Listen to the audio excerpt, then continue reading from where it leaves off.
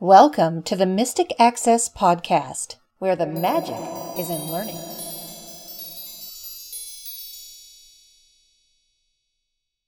Episode 62, Mystic Access helps out Leo Laporte, the tech guy. Leo Laporte from Twit, that's TWIT.TV, was pre-recording episodes to be aired while he's on vacation.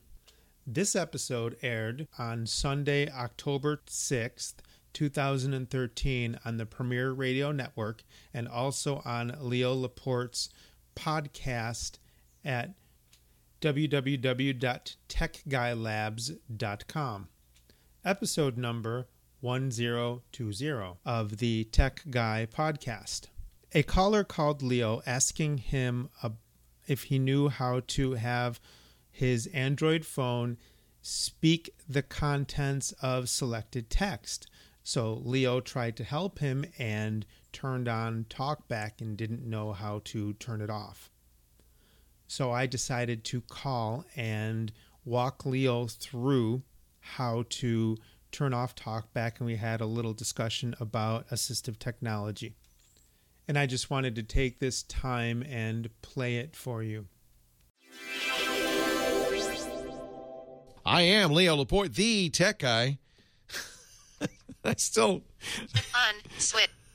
I can't get her to stop talking. She's touching OK will stop talkback. Okay. OK button. Shut up. Shut up. I am never more rude than when I'm talking to Siri. Well, it's okay because Siri doesn't really have feelings. Maybe is Chris going to help me with this? Yes. All right, Chris in Buffalo. Hi, Chris. Hello.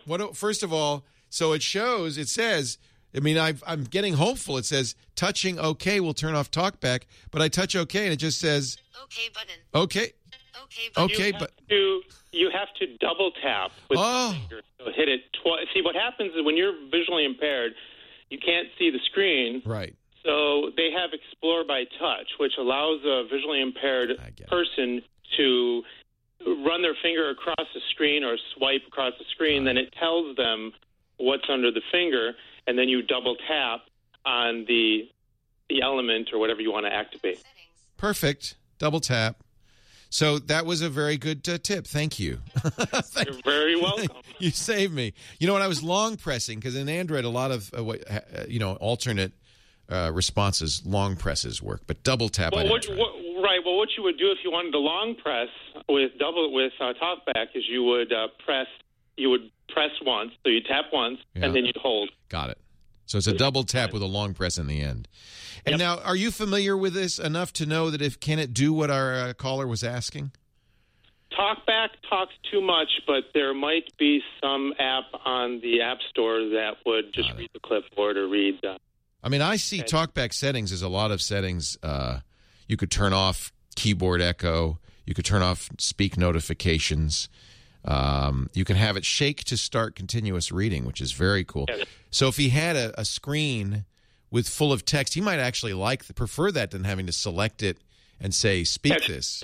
That's true, and you can turn on accessibility. Under the accessibility, there's a widget. You hold the power button, then you can press two fingers, and then it will start TalkBack for him.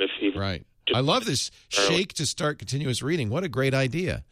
So and in fact, it'd be easier for him than a blind person because he'd know where he was on the screen. All he'd have to do is enable that, and everything else he could turn off. Exactly. Yeah. Oh, hey, I really appreciate it. Do you use this, Chris?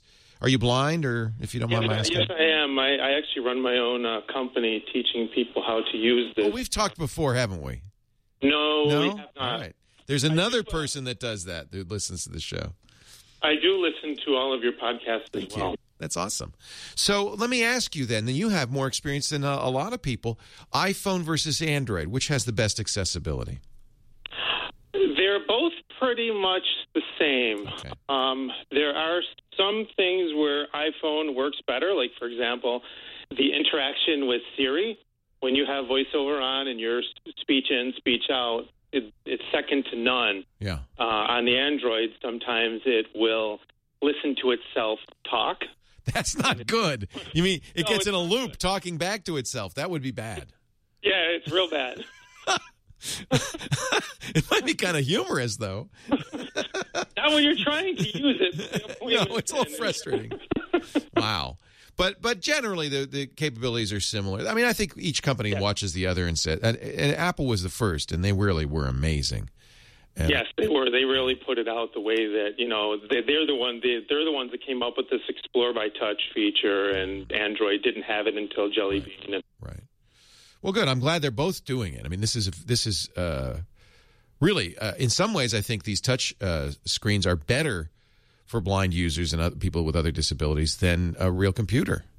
Well, to make them accessible, you have, off the shelf, you go and you buy this phone off the shelf, it's accessible, and Isn't that great? You don't have to buy JAWS for $1,000 or anything. It just works. Exactly. Yeah. Hey, Chris, great to talk to you. Keep in touch, because we get these questions a lot. It's nice to have an expert. Will do. I actually tweeted you the answer, too. Oh, yeah. That's what I need to do during the radio show. Read Twitter. Oh, Lord. So. I should, actually. There's quite a few people who talk to me on Twitter. So I probably should pay attention. Hey, thank you, Chris. I appreciate it. You're welcome. Have a good day. You too. Leo Laporte, the tech guy.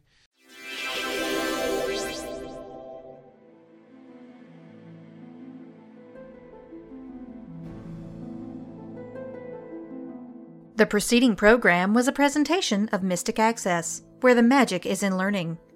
To contact, please visit www.mysticaccess.com or call 1-888-678-1433. You may also email chris@mysticaccess.com or follow on Twitter at www.twitter.com/mysticaccess. Also, visit our podcast site at www.mysticaccesspodcast.com. Thanks for listening. We hope you enjoyed the program.